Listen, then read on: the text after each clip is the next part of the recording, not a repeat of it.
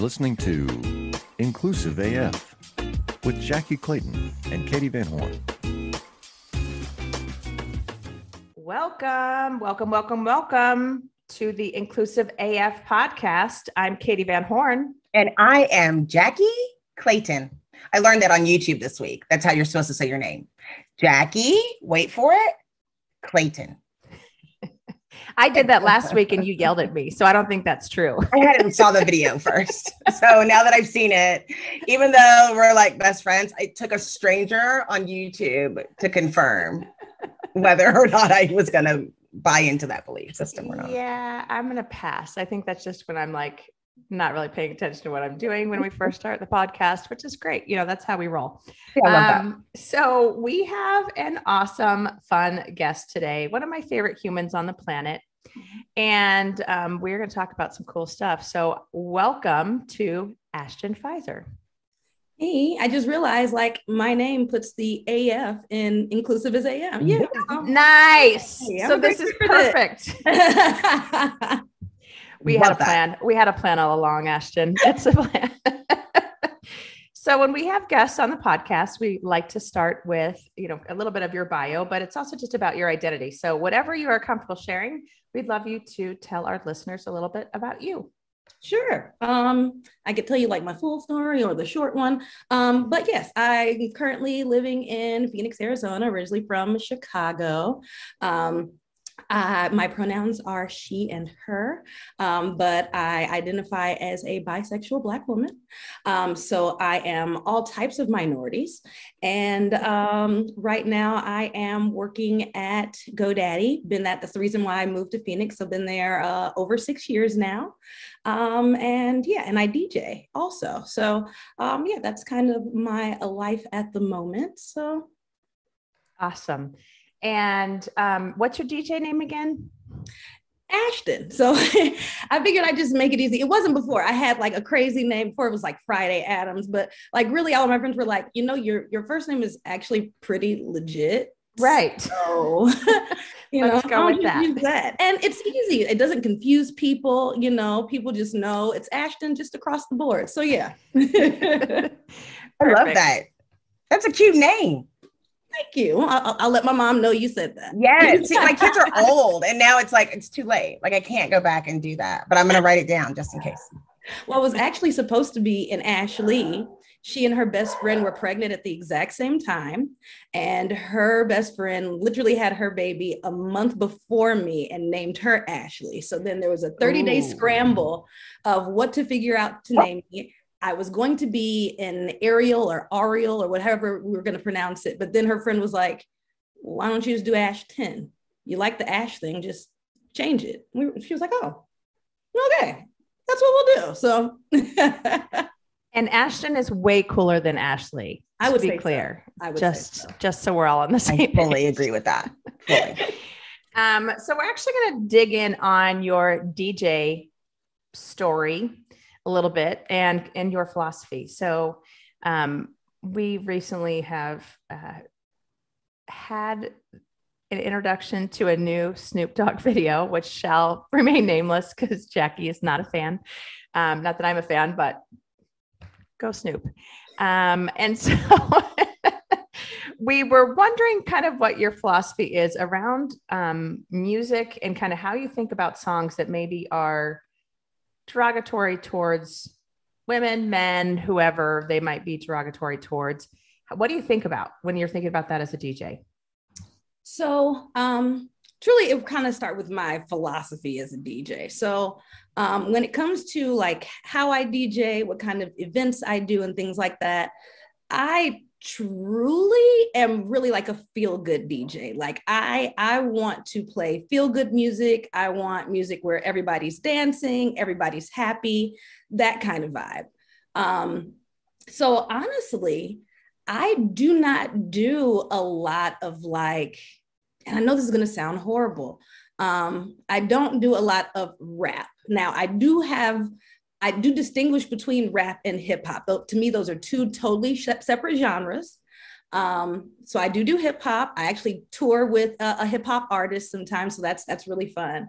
But when it comes to rap, music, I am very selective about what I play because for one, I focus on energies a lot lately. And as a DJ, you are creating the energy for the party or the event or the room.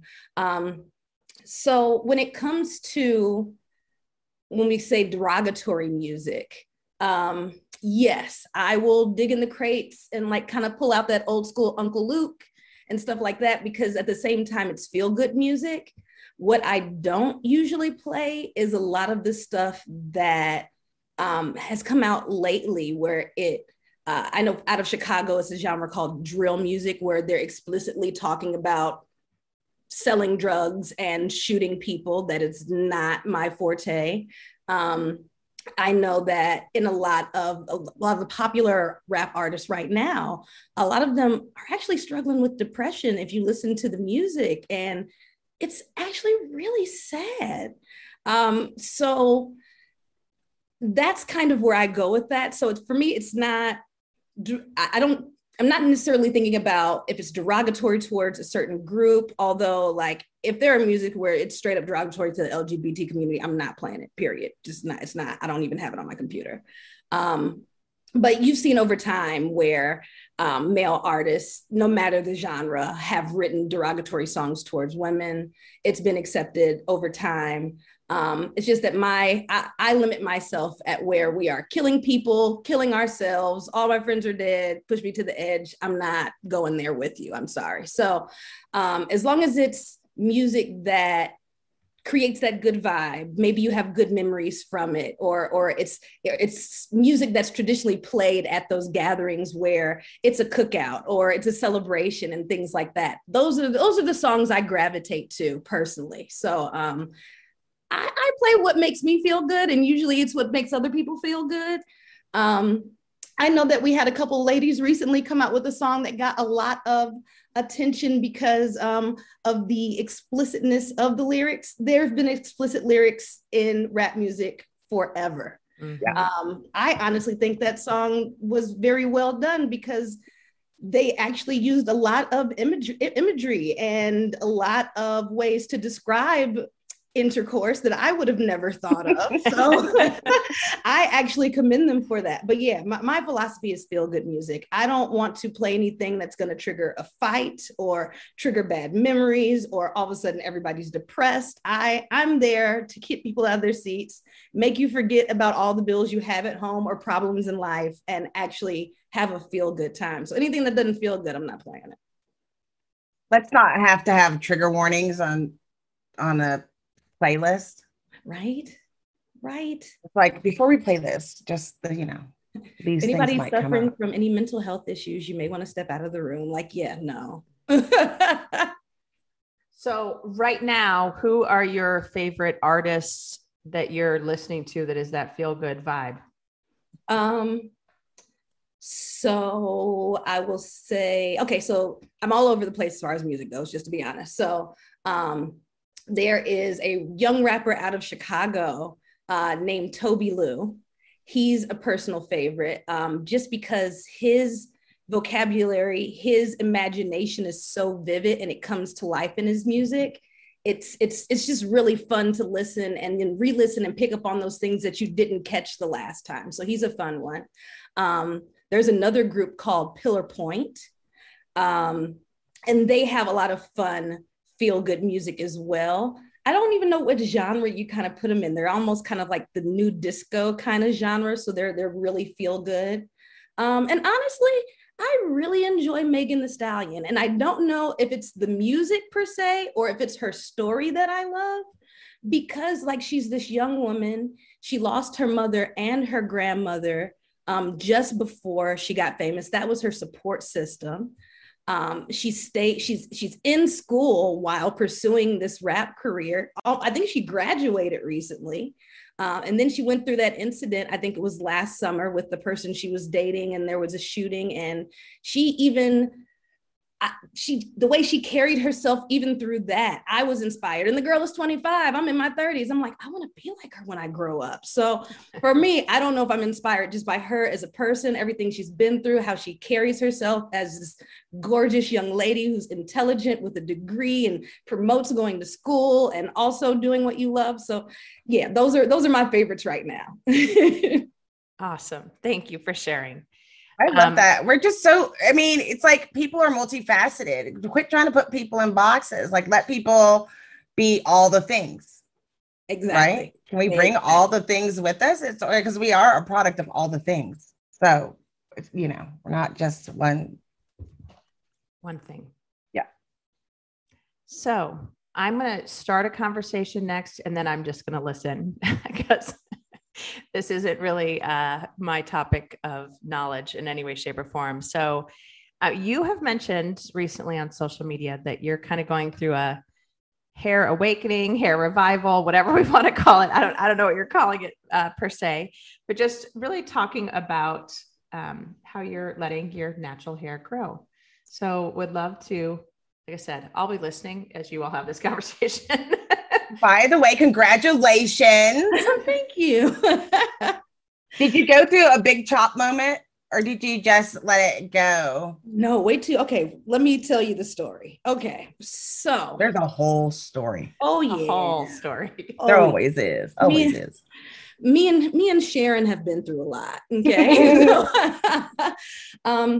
So growing up, I've always had just a ton of hair.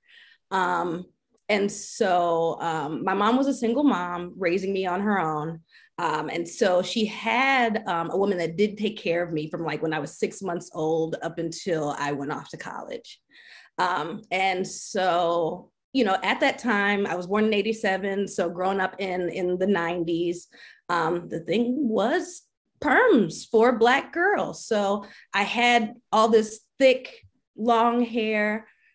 They were the ones that had to do my hair. So they kind of convinced my mom to perm it. So I was permed, I think from the age of 6 through high school. Senior year high school. Okay, no, junior year high school, my mom let me dye my hair. I've always wanted to dye my hair. That's been a thing for me. And as many people with hair know, perm chemicals and bleaching chemicals aren't good bedfellows.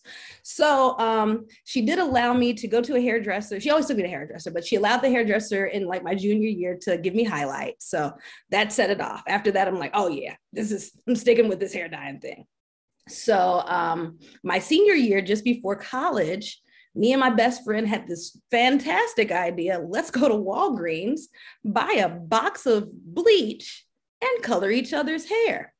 Now, she and I had very different hair textures. Okay, so her hair came out fantastic. It was beautiful for freshman year.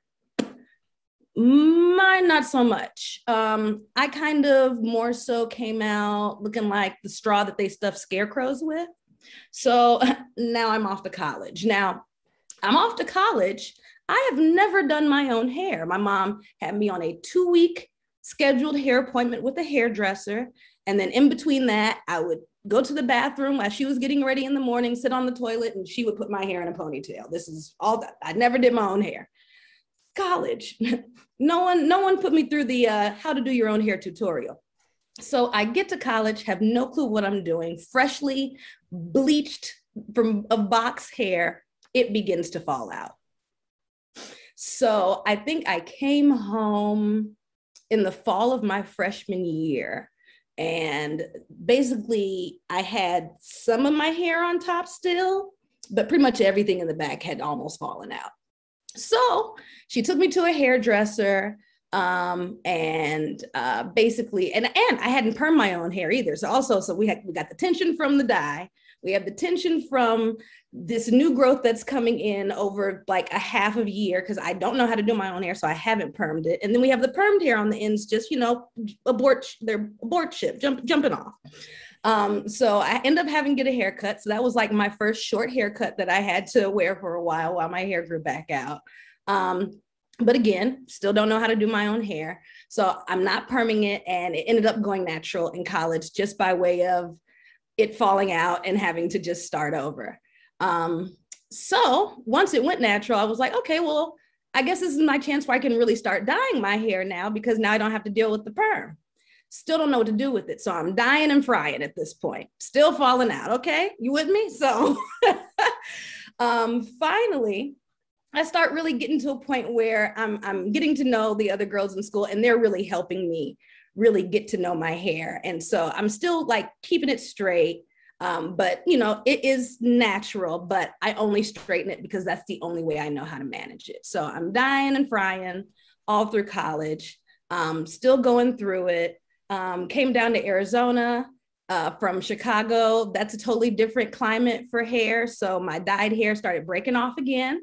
I'm like, okay, well, it's natural and it's breaking off. So, okay, freaking out. What do I do now? So had to go through this extra moisturizing thing. So anywho, long story short. So Katie, you've known me for a while, and you know I've always kind of been an advocate for diversity and inclusion just across the board, not only at work, but just in life in general. And I kind of came to this revelation before COVID hit. And it was, I don't remember what I was getting ready for, but it was like the day before wash day. So, you know, day before wash day, your hair really isn't doing what you want it to do. It's dirty, it's heavy. None of the curls are curling the way you want them to. I still got straggly, funny looking ends because I'm still frying my hair. And I just decided, I was like, you know, if I'm constantly advocating for diversity and inclusion, and especially belonging and people being able to be themselves and show up as their full authentic selves, and it's what I'm preaching at work constantly, and I'm literally not, how can I continue to advocate for others if I don't even feel comfortable showing up as my full self yet? So I still don't know what to do with my natural hair. So at that point I was like, okay, what I'll do is I'll start getting braids, and I'll figure it out along the way, but I'll just keep my hair in braids. So as you know, Katie, I was wearing a pixie cut for a very, very long time. Basically right before COVID hit, I started, you know, kind of braiding, getting my hair braided constantly, and just keeping it in braids. And I think in the last few months, one of my hair braiders, she decided to like take a break. So I'm like, okay, well, I can't do braids. So I got to figure something out. So now I have all this hair that I didn't have before natural, because even before with the pixie cut, I'm like, okay, I got to wash and go. Just put a little Miss Jessie's in it, keep going. That's okay. But you actually have to know what to do with hair if you have a lot of it on your head. So actually, the revelation took place as I was preparing for the panel you invited me to for Phoenix Startup Week, where I was really kind of panicking once again, like, what do I do with my hair? I don't know what to do. I can't keep showing up in these Afro puffs. These are my COVID Afro puffs. I just did this because no one else is really going to see me. And then I had a moment where I was just like, it's a diversity panel. And I'm going to be advocating for people showing up as their full authentic selves. I'm going to have to start showing up as my full authentic self. So I am kind of now on this journey where I am attempting to embrace my hair as it naturally grows out of my head. Not the color, I'm still going to keep dyeing it, but really going heatless and not putting heat on my hair and not straightening it, and just wearing my hair as it grows out of my head and enjoying it for what it is, and being comfortable looking in the mirror and saying, oh, I do look cute. So yeah, so it's just kind of a journey, an identity journey of me just embracing myself and this particular piece of myself, and no longer feeling like I have to straighten it to be accepted, or it has to look a certain way. Like, this is me, this is who I am, this is how my hair grows, and this is it. So yes, I'm there now. I am embracing myself and I'm moving forward. I was about to say, how's it feel? It feels really good, actually. Like it feels much better I'm not anxious about figuring out what to do with it. I love it. I love my Afro puffs. I look back at a school picture for 7th grade and I was like, oh, I had Afro puffs then too. So this is okay. So I'm really loving it. I get so many compliments. I'm like, really? These two little things? You love it? Okay. So yeah, I'm loving it. You're cute. Thank you. I like them. And then my coworker's daughter, she started this business during COVID of like barrettes. I'm like, now I can wear the barrettes I bought. So they're cute. I like it. I don't have any hair. I have some, but I have to cut it. I loved having very little hair. It was very nice, especially in the Phoenix summers. Fully. But it's funny, like when you don't, I didn't realize, like when I first took all of my hair off, like how sweaty, like literally there's nothing to catch it. And it's like in my eyeball, like literally in my eyeball. I was like, like the first time. And even we went to Six Flags and I went outside and I was like, oh, it's hot. Like I could just feel it right on my head. Right. Like, there's no coverage. Yeah. Like, wow. Ain't that something? But it's important, you know, like I think I actually changed my Twitter name to Don't Touch My Hair. That's what it says for my name. That is my favorite thing.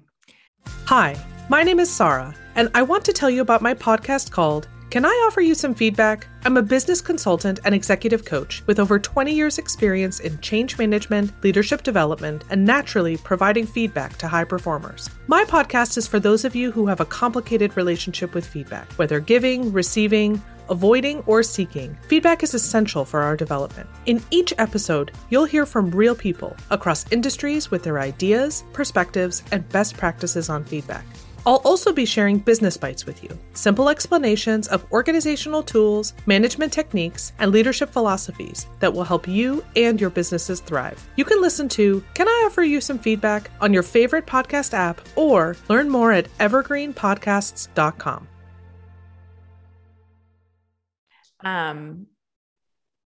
So Ashten, Jackie has not one, but two children, well, soon to be, in HBCU in Houston. And Miss Ashten is Austin. Dang it. I always do that. Oh, it's Houston till it's in Austin. I know. It's confusing. Oh, yes. There you go. That's part of the Houston too. came in. Yeah. Ashten is a graduate of the wonderful Howard University. So she's also, I almost went to Spelman, but I visit campus and I saw that there was no air conditioning in those dorms. It's a little warm. I refused to go down to Atlanta and not have air conditioning. That is awesome. So what's the chant for Howard? It is HU, you know. It's my favorite. Yes. Awesome. Okay. Anything else on hair? Jackie, any other? What? Anything else on hair? Oh. Don't touch my hair. Can I just add that? Don't touch it. Continue to call yourself. Expound upon that. Just so if people just don't understand why don't touch my hair is a thing, you know, no human, dogs don't even want to be approached unwillingly in pets. Okay. So just know that a human being equally does not want that. So when you just feel like you see some hair that you really just want to reach for, just don't. Nate, last week, the show Last Week Tonight, mm-hmm. He just did one on hair and it's so funny. Like it just came out this week. And part of it that's so funny is because, he's this white guy from England and he's talking about all the hair and he learned all the stuff. And it's just so funny hearing the things coming out of his mouth. And it's fully all about hair and about the Crown Act. And I think it's important to talk about hair and about how people don't understand that it is your crown. I think there's been a lot of things that have just been painful in regards to it. And I don't think people understand. There's a couple of things. Number one, of course, like I said, don't touch it. Just don't touch people. Like consent is a thing, right? Like I shouldn't say don't touch my hair. Don't touch me is what I should just say. Like fully, just don't touch me. But the other thing is, I don't think people recognize like it is a transition. I think people fully go through a transition because of the way that things are going. Like you learn to hate who you are and not be able to embrace who you are. I too was a every 2-week hair person and went to college and didn't know how to do my hair. And I did a lot of work. I did a lot of things. I did what is called the big chop, which is a lot of women who've gone from chemical straightening to their hair, go down to a short base afro, cut all the perm piece off, because literally when I went and I looked at it, it's like 3 hairs in a bow. Like you literally have this big, huge tuft, and literally there's like 3 hairs coming out of it, out of a piece like this big, because all of it has been straightened. You don't realize the damage that you're doing to yourself. And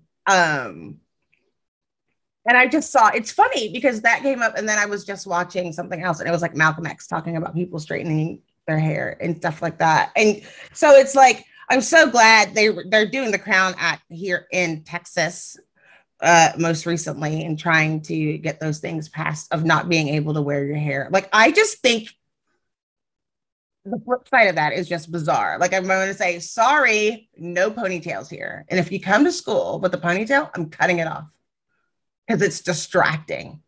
Because ponytails are distracting. Can we just talk about that for a minute?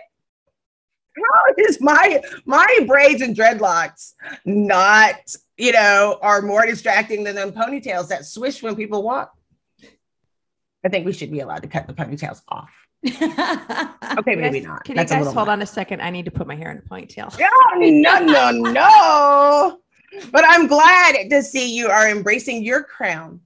Your crown. Well, I am glad you even brought up the Crown Act, because like so many people don't even understand the history of why natural hair is so hard to embrace for Black women, period. Okay. For so long. Well, even for starting, if I want to take it back to slavery, I don't mean to be like the dad on Black AF, but like take it back to slavery. We had to wear wraps. We couldn't show our hair because we may be deemed too beautiful and distracting to the men in society. And then to go on from there, our hair in its natural state isn't professional. So then we have to spend either money on wigs or hours trying to straighten it. And believe me, back when my grandmother and mother were growing up, we did not have the same keratin treatment that we have today that actually helps. So I can only imagine what that was like for them. So it's and media in general. I was actually reading a book about how advertising through history in America has portrayed Blackness as not the default preferable aesthetic as far as beauty goes. So even in advertising, we're shown these images of ourselves and then told, but you need to do this to be beautiful. So it's a struggle when you don't even realize you're being inundated with messaging and everything telling you not to embrace your natural state, and then to try to then do the opposite and live proudly in it. It's an interesting dynamic to live through, I tell you. I'll tell you, too, what one thing that was changing for me was watching How to Get Away with Murder. Oh, when she took her wig off, she would always take her wig off every night, and you're like, she in real life. Yeah, that's real life. Yes, and I was so happy when she did that. What was funny was because last weekend I went out the house, and this woman, I know she was trying to be nice. So I went to this baldness because I have alopecia, and so then I was like, screw it. I'm just shaving it all off, and I'm just going to keep it like that. And this woman unknowingly, like, people just need to mind their own business. She wasn't trying to be hurtful. I know she wasn't. But she was like, oh, you're just so beautiful with your short hair. And I was just like, lady, like, she wasn't there. Katie was there. She remembers. Like, I was literally in tears for a full day. And I was like, it wasn't a day. It was like a week. And I'm like, I'm going to cut my hair off. And then we planned it that we were all going to be on the call when I did it, because I was like a complete wreck. And then I don't know what came over me, and I was just like, cut it off. And then I sent pictures, and then they're like, you look so pretty. And I still cried for another week. And she's like, oh, you look so people. I was like, not everybody, it's not a choice for everybody. It's not like there's a lot of things that can affect your hair. But I will tell you, here's what's so funny. The other day, so my hair grows. It still from the front, it grows like on the top and the alopecia's in the back and on the sides. And the other day I was so upset because I had to do a filming and I was like, I have to cut my hair. And if in between, Todd will do it, my husband, which is a whole nother, again, can we just have him on the show next week? Because we talk about him every week. So I don't want him on the show ever. I take that back. No. No, we may not. And I was like, and he shaved it, and I was like, oh, and it's like 2 weeks past this. So it wasn't even that high. And I was like, it's amazing. Like at one point I used to feel so ugly, and now I feel prettier when I don't have hair. Like I feel like I can hold myself up high with no hair. I don't know. It's weird. Well, you definitely should, because everyone does not have like the head shape and that was a risk. Hair. And you definitely do. So like I'm not. I got some weird dents in the back. Like I wasn't sure how that was going. I'm glad you said that, Ashley. I really didn't know how that was going to work out. And some people, their mamas didn't pick them up when they were little. They didn't know that flat in the back. Until you see that flat in the back. Mm-hmm. Yeah. So I was like, oh, I was loved. Here's proof. Look, my head, I was not left in my crib. It's nice and round, but I was like, I know there's chickenpox scars in my head. Like, I was like, I know there's got to be Start things feeling around there. in there like, what is this? I have no idea of what's happening, but I'm glad that you did that and you're embracing your full self. And I think people don't realize, it's so interesting when you have the conversations that people don't realize, like just that, like we talk about bringing your whole self to work. Like even like number one, you don't want my whole self at your office. Trust. Number two is people don't realize like that's a struggle, right? Like literally it's a full day of getting your hair done. Yeah. I remember I had this weave and it was glue in back in the day, glue in weave. And I was like combing it and a whole piece came out my head. And this lady was like, ugh! Like she thought I like scalped myself with a paddle brush. She didn't know.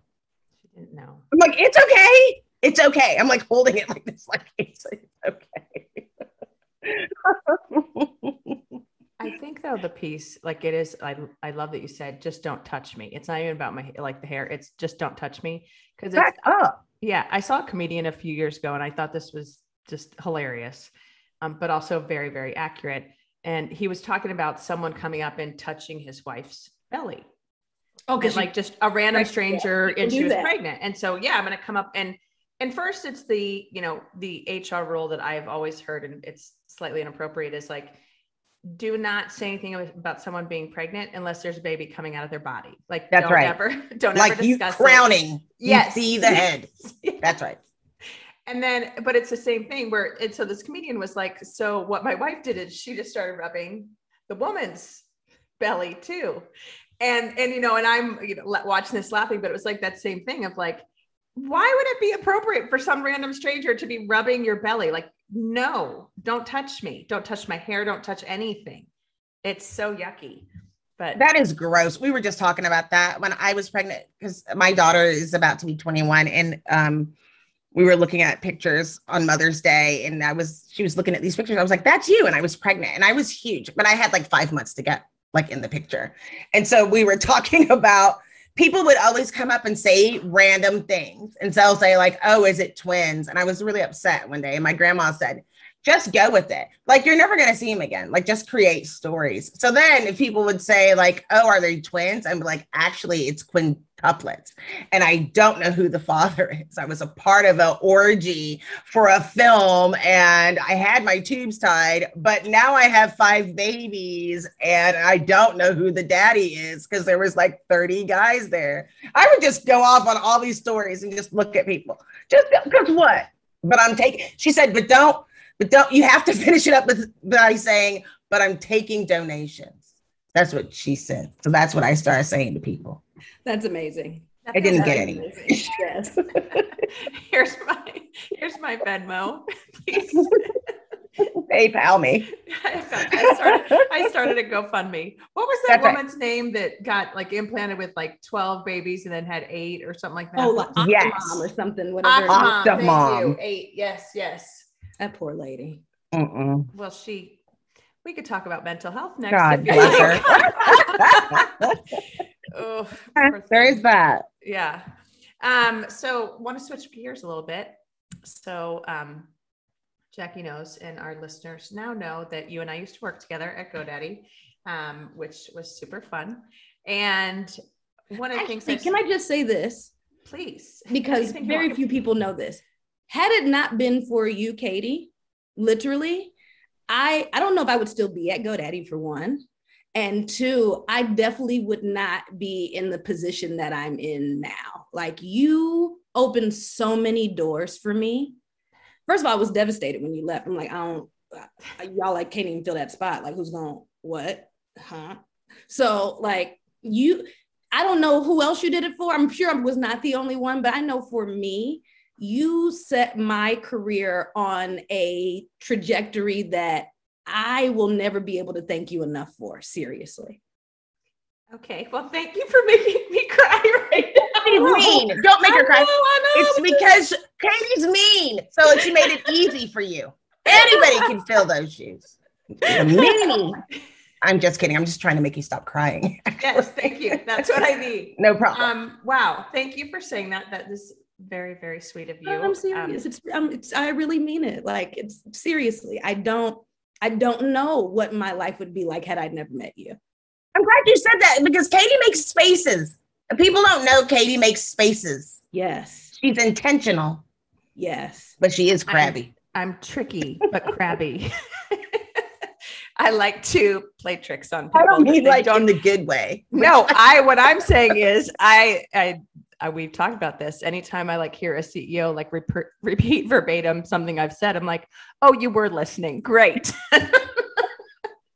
But it is that, like, I'm calling it trickery. That's not the right word, but like just the ability to open doors or create like, oh, hey, you didn't know this person. You need to know them. You need to talk to them. They're someone that should be on a panel. They should be talking for you, blah, blah, blah, whatever. Because I think that's the work. That's the work that we all have to be doing as allies. And yes, I just called myself an ally, but I know you're not supposed to self-proclaim that, but I'm here to open doors and pass the mic. Not right now, because I really like my mic. And I know, I've got one too. It's nice. I don't want to share it. But I do want to talk about employee resource groups and kind of what your thoughts are on it, because we've had a few guests on. One of them, Tara Robertson, was talking about diversity, equity, and inclusion should not report into HR and should be a direct to the CEO, which I agree with. And I think most organizations are starting to figure that out. But would love to hear just kind of your thoughts on employee resource groups. And obviously, I know you've been a big part of the group at GoDaddy, and groups, I should say, at GoDaddy. So would love to just hear some of your thoughts. Sure. Well, a first thought. So I've heard like the different conversations that like the head of diversity should like, why they should report to like the CEO instead of HR and things like that.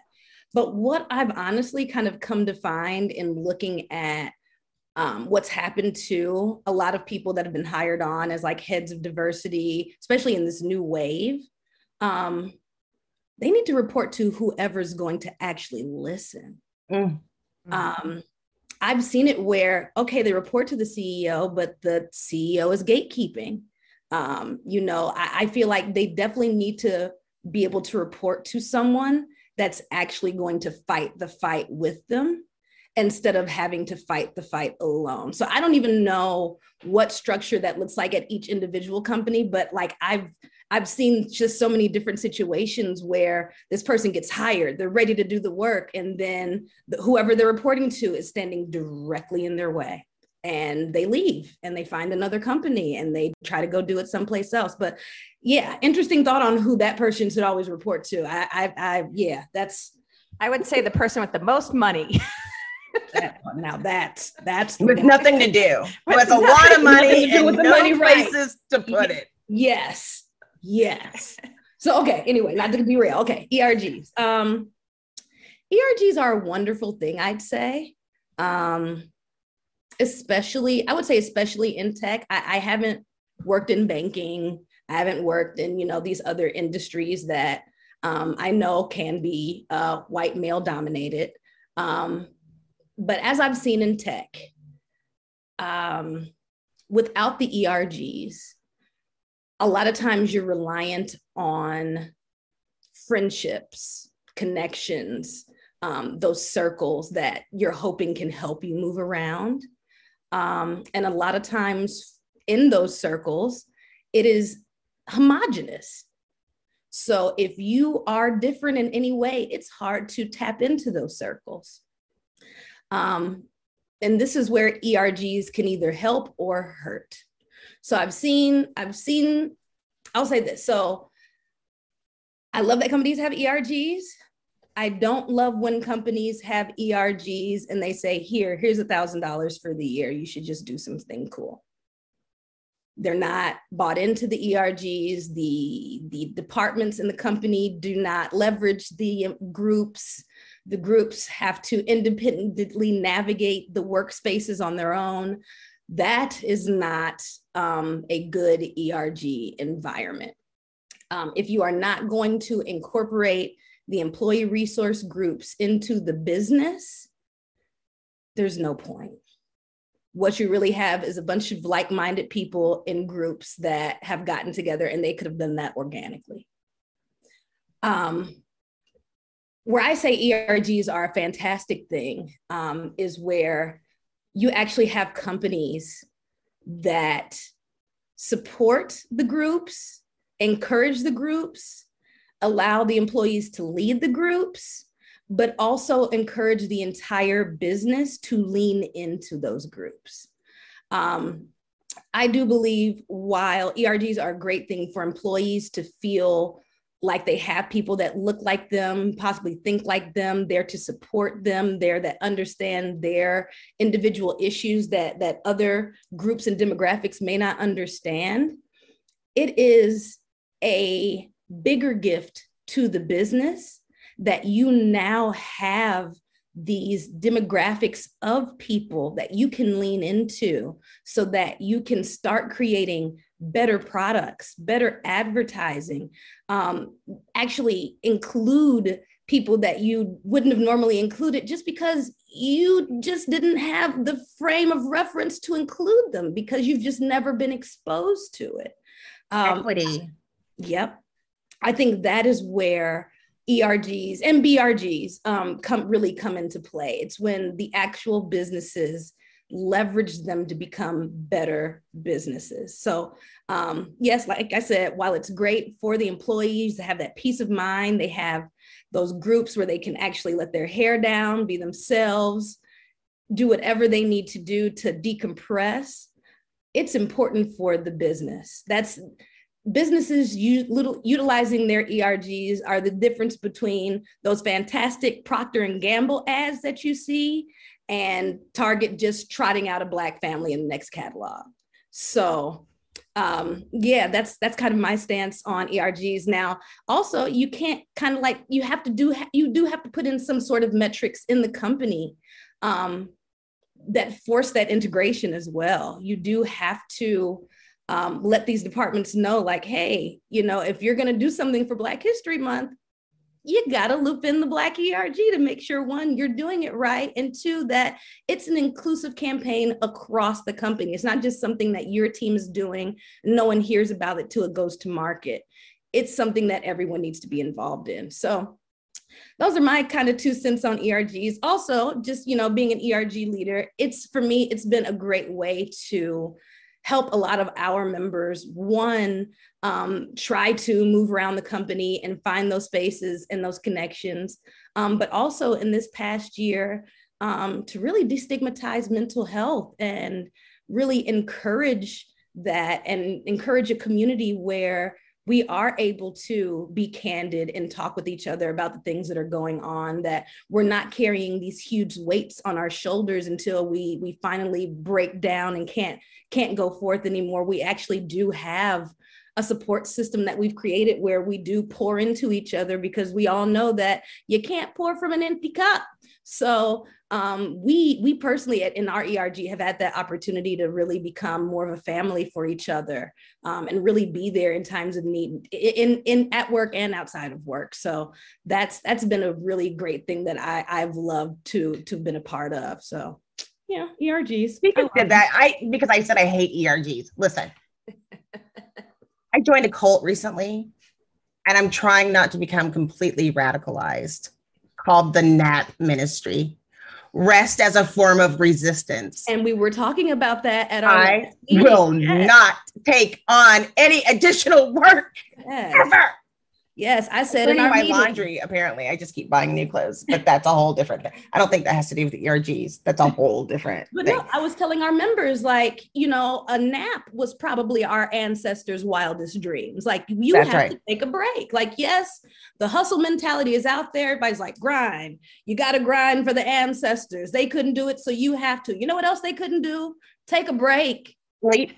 And they will be proud of you for not running yourself ragged the way they were forced to. That's right. Yes, absolutely. I just feel, I feel like what I don't like are people have to understand, like, they have to be thoughtful and intentional with specifics and allow people to opt into those things and to nurture them. Otherwise, you're just creating a social group if you don't have those pieces. So I think it's thoughtful. And I think what is the reason I think it gets why I look at it that way is because you don't hear a lot about that. You see a lot of people put the ERGs on their website, on their career page.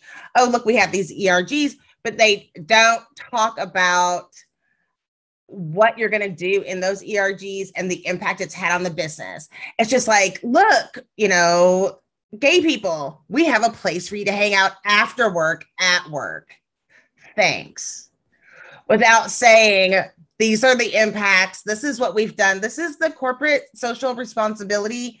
These are the things. This is whatever change that we've been able to implement so we can celebrate as an organization, this cool group of people. And you have to have enough people in order to make them work and sustain, like enough people that are going to be able to rotate and share some of those different things. But I'll let you know how my cult life goes.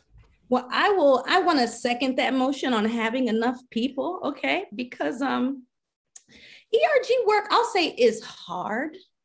It is like having a second job. Mm-hmm.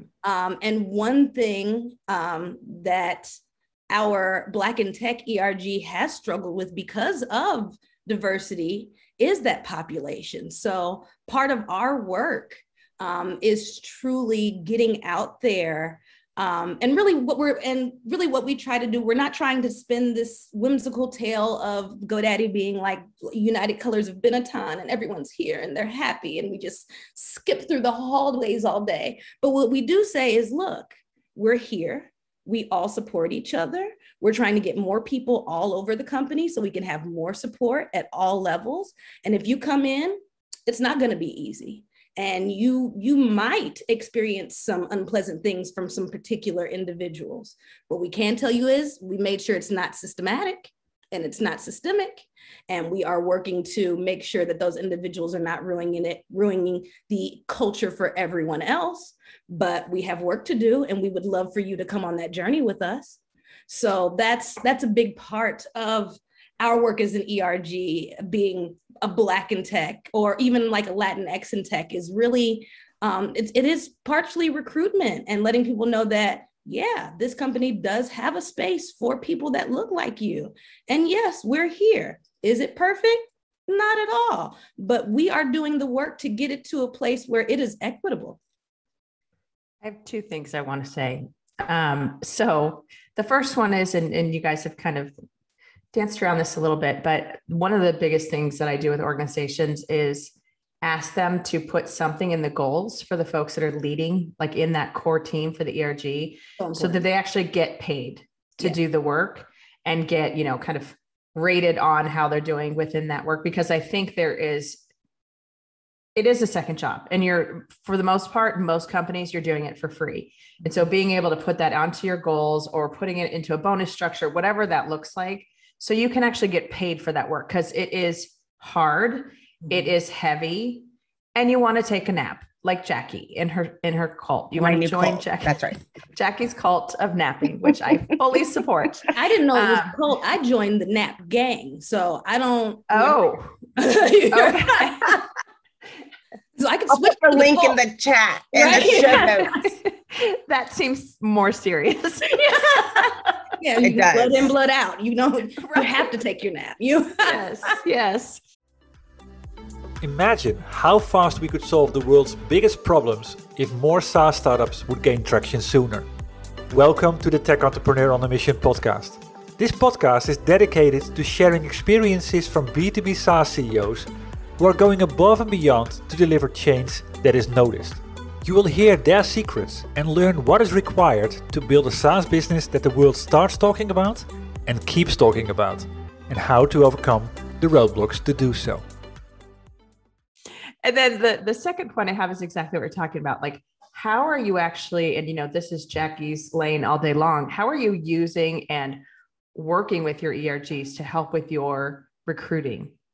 How are you using ERG? And I'm saying leverage. How are you leveraging your ERGs to actually make an impact when it comes to who is out there? And I just remembered something. I remember we did a photo shoot for a conference and little Miss Ashten came out. It was glorious because she was one of the tech folks in our call center, and she rocked it. That was a fun year because we also had a little girl who was one of the daughters of one of the engineers who was in it too, and she was the cutest thing ever. But yes, I think that's the representation without it being obvious or weird or looking like a Benetton ad or just feeling like, oh, hey, we have these stock photos of one Black person, one Hispanic person, we've got one of each color. So we're all set. The end. Thank you. No, that's not how this works. So yes, I want to use ERGs. I want to leverage them more, but I also like the idea of like the product piece. Because I think there's also so many communities, so many different folks that aren't, and I don't mean, hey, we're going to translate our ads into Spanish. I mean, like, how are we actually reaching out to communities to say, hey, this is actually a great place to work. And also we have these awesome tools for that mom and pop restaurant, for, those different things. So now I'm going to talk too much about GoDaddy. So let's circle back to recruiting. Well, I know that one thing that we do is we listen, we lean. So like I talked about in the panel on Startup Week, a lot of companies for a long time were waiting for people to just come to them. You'll come, we're so great. You're just going to come to us for work because we're so fantastic. Well, if you actually want a diverse workforce, you have to go where those communities are. So that's where we lean on our ERGs to tell us where to go. They know where they know where their communities are. So we absolutely lean on them to tell us where the new conferences are that we should be at, any new events that we need to show up at, anything that we need to be sponsoring. Where do we need to send our social responsibility team to help this community of entrepreneurs so that they know this is what GoDaddy does? So we lean in hard for them to tell us what to do, where to go, what we should look like even. I know I'll say for Afrotech. So Katie, you were there when we first started with Afrotech. So we were able to totally continue that. But No, I'm sorry. You have to tell about the sweatshirts. If you're going to talk about Afrotech, you have got to talk about this following that they had at Afrotech. So Afrotech was started, I don't know how many years ago. Was it 5 or 6 years ago? I think it's about 5 or 6. So it started, it was like a 1 or 2 day conference the first time it started. So I'm like, Katie, here's this thing. It's called Afrotech. I've never seen anything like it. I think we need to go. So Katie was like, okay, well, since it's literally never been done before, how about you go and you make sure it's legit? So I'm like, okay, cool. I think I can do that. So she was like, you know what? How about not just you? We'll send the Black and Tech core team and you all can give an assessment. So that way we get multiple voices and we can really figure out if this is legit. Because, I was just going to go down, come back, say, yep, this is it. We're going. So,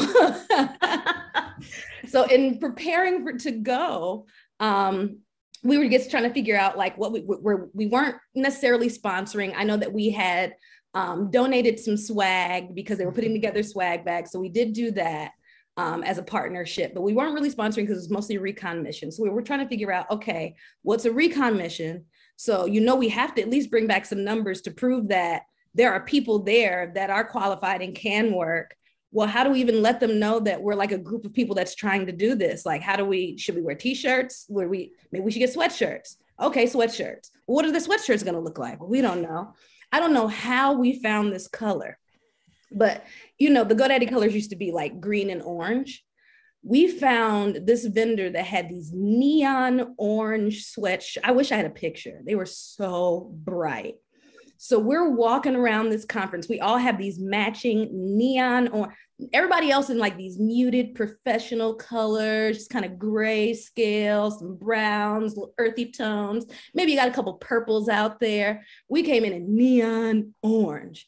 Everybody just had to ask, like, who are y'all? What kind of gang is this? What is happening here? Like, the back says Black GoDaddy Bit. What is this? So before we could even get to people to talk to them, we had to set up at a table in like the back of the conference space because people were coming to talk to us to figure out who we were in these sweatshirts. We were all over Twitter. We would go to like Twitter. There was hashtags Afrotech. It's nothing but who are these people in these orange sweatshirts? What are these orange sweatshirts? I don't know. I think that's GoDaddy. So GoDaddy's orange sweatshirts. What is GoDaddy? GoDaddy's the domain people. Oh, it's the domain people in the orange sweat. Like we were the buzz like for the day at that conference. I was like, oh my God, like I think we have to do the orange sweatshirts again.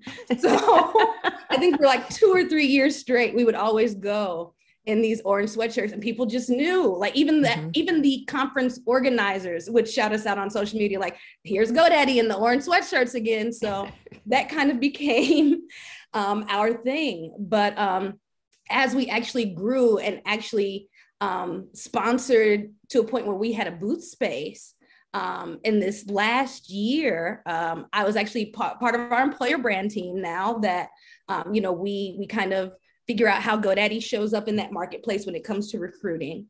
And I kind of had that idea in that past year that, when we start going to these conferences that are specific to these communities, we need to stop pulling out the generic GoDaddy swag and actually create items that, and even if it's not a huge item, maybe it's not a t-shirt, maybe it's not an umbrella or something big that they take home, but it's something that speaks directly to that community.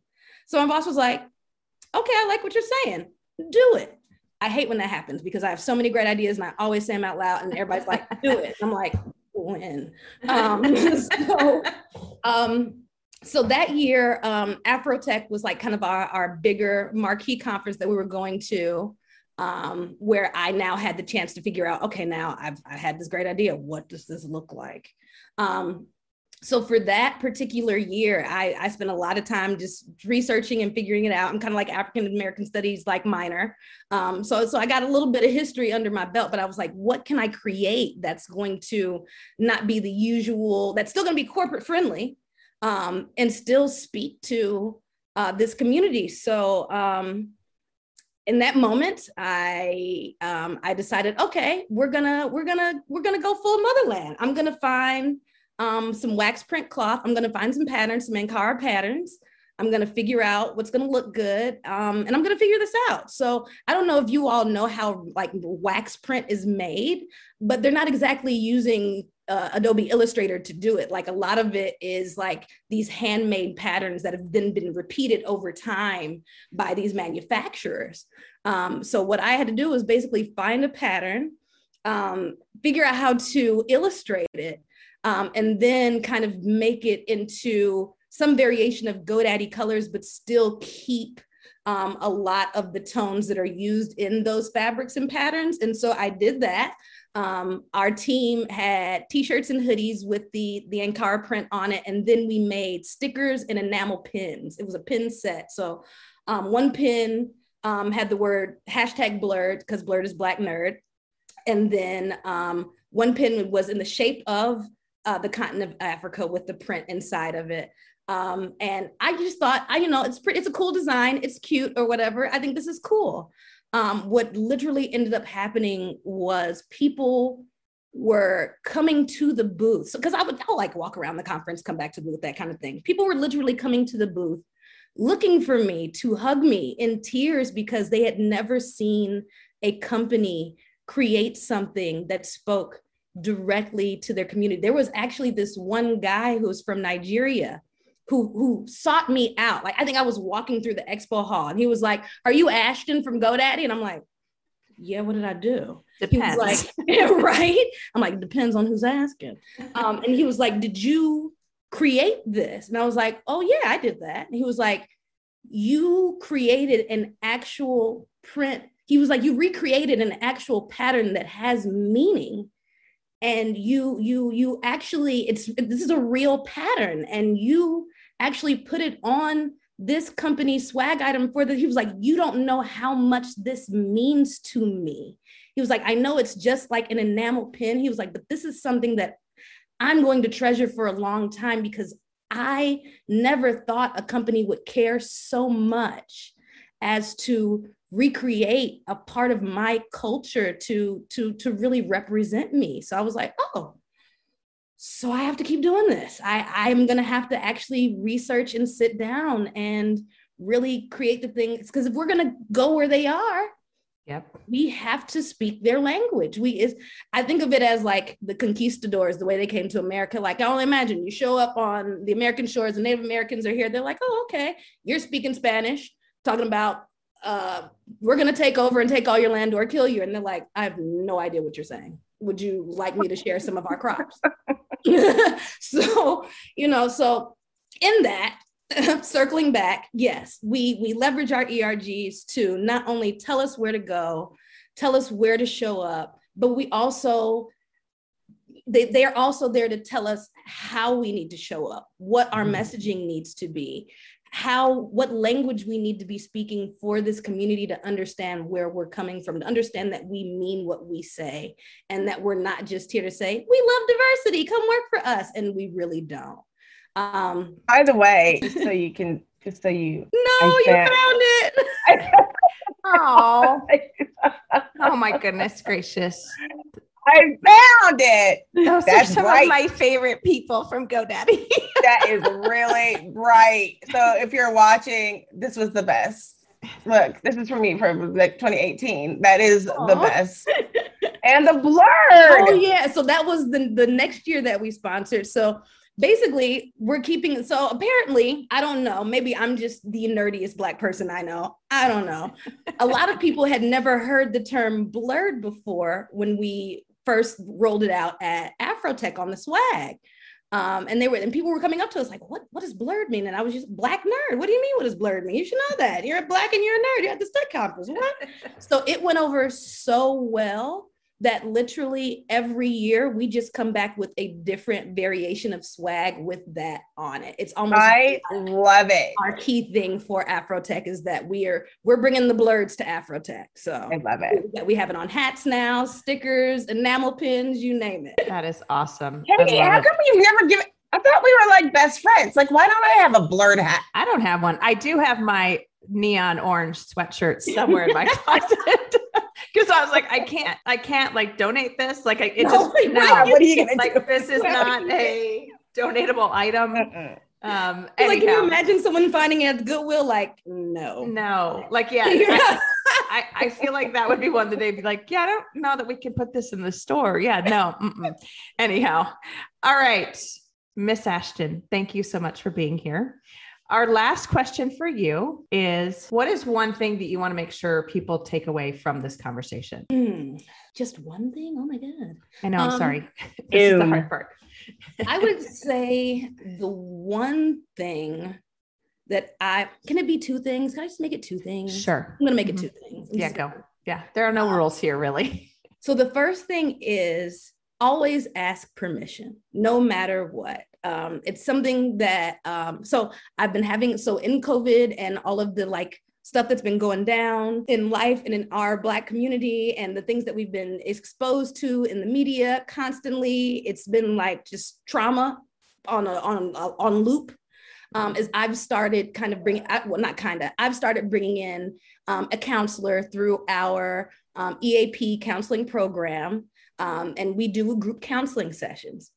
And one thing he has always said, that no matter what, no matter if it's a question where you want to have a conversation with your friend or family about how you're feeling, whether or not you want to hug someone, whether or not you want to help someone, whether or not you even want to ask what someone's doing, whether if someone asks you a question and you want to make sure they're prepared for the answer, always ask permission. So you see some beautiful hair you want to touch, don't touch it. Maybe ask permission. You don't ask permission for that. Just don't touch hair anymore. But always ask permission, no matter what. I even come to my friends when I'm upset, like, hey, I'm having a rough day. Do you have the bandwidth to talk about it? You know, or if somebody asks me a question like, why don't you know where you're from? Because you're Black. Like, why don't you know where your people are from? Are you sure you want me to answer that question? Like, you know, are you ready for what that answer might sound like? So always ask permission. And then the second one is let people be who they are.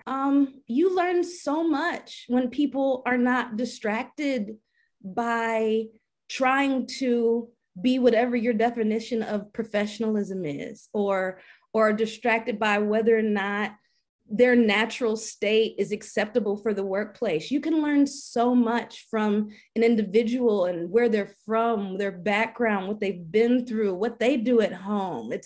Or you find out you have so many commonalities when they don't have to pretend to be something they're not. So always let people be who they are, whether you like it or not. They might not end up being your best friend, but you're probably going to take away a learning experience from it. So, yep, that's a takeaway. Just let people be, let them be their authentic selves, accept them as who they are. Whether that's acceptable for your life or not is for you to decide, but just let people be. Awesome. Thank you. Jackie, what is your one thing?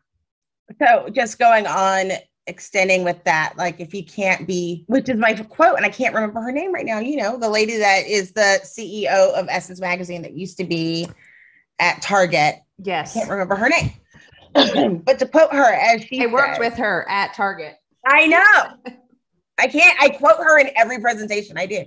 But as she says, that person, she always says, if people can't be who they are, where they are, they don't change who they are, they change where they are. Mm-hmm. Say it. Carolyn Wanga. Yes. Who is philosopher and CEO of Essence Magazine. And interim. very, very, no, she's full on now. Okay. I was like, did she go full on? Because I knew it was interim. Anyway, so that continuing on to that, if you can't be who you are, where you are, change where you are. Don't change who you are. That's what I'll say. Awesome. Love it. Mine is don't touch anyone's hair. The end. Period. All right, folks. Thank you, Ashten, for being here. Truly, this has been so much fun, just catching up, but also hearing, your perspective on so many good things. So thank you for taking the time to be with us. This is Katie Van Horn. And this is Jackie Clayton. And this is the Inclusive AF podcast. Thanks for joining us. Bye. Bye-bye.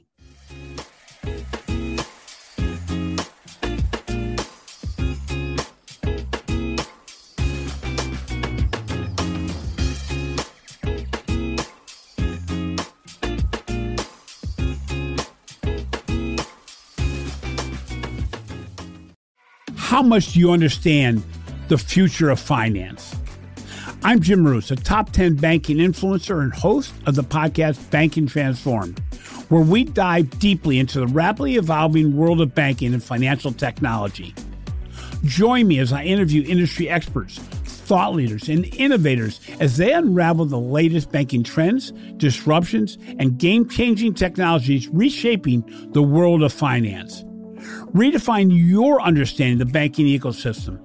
Subscribe now to Banking Transformed, available wherever you get your podcast and now available on YouTube.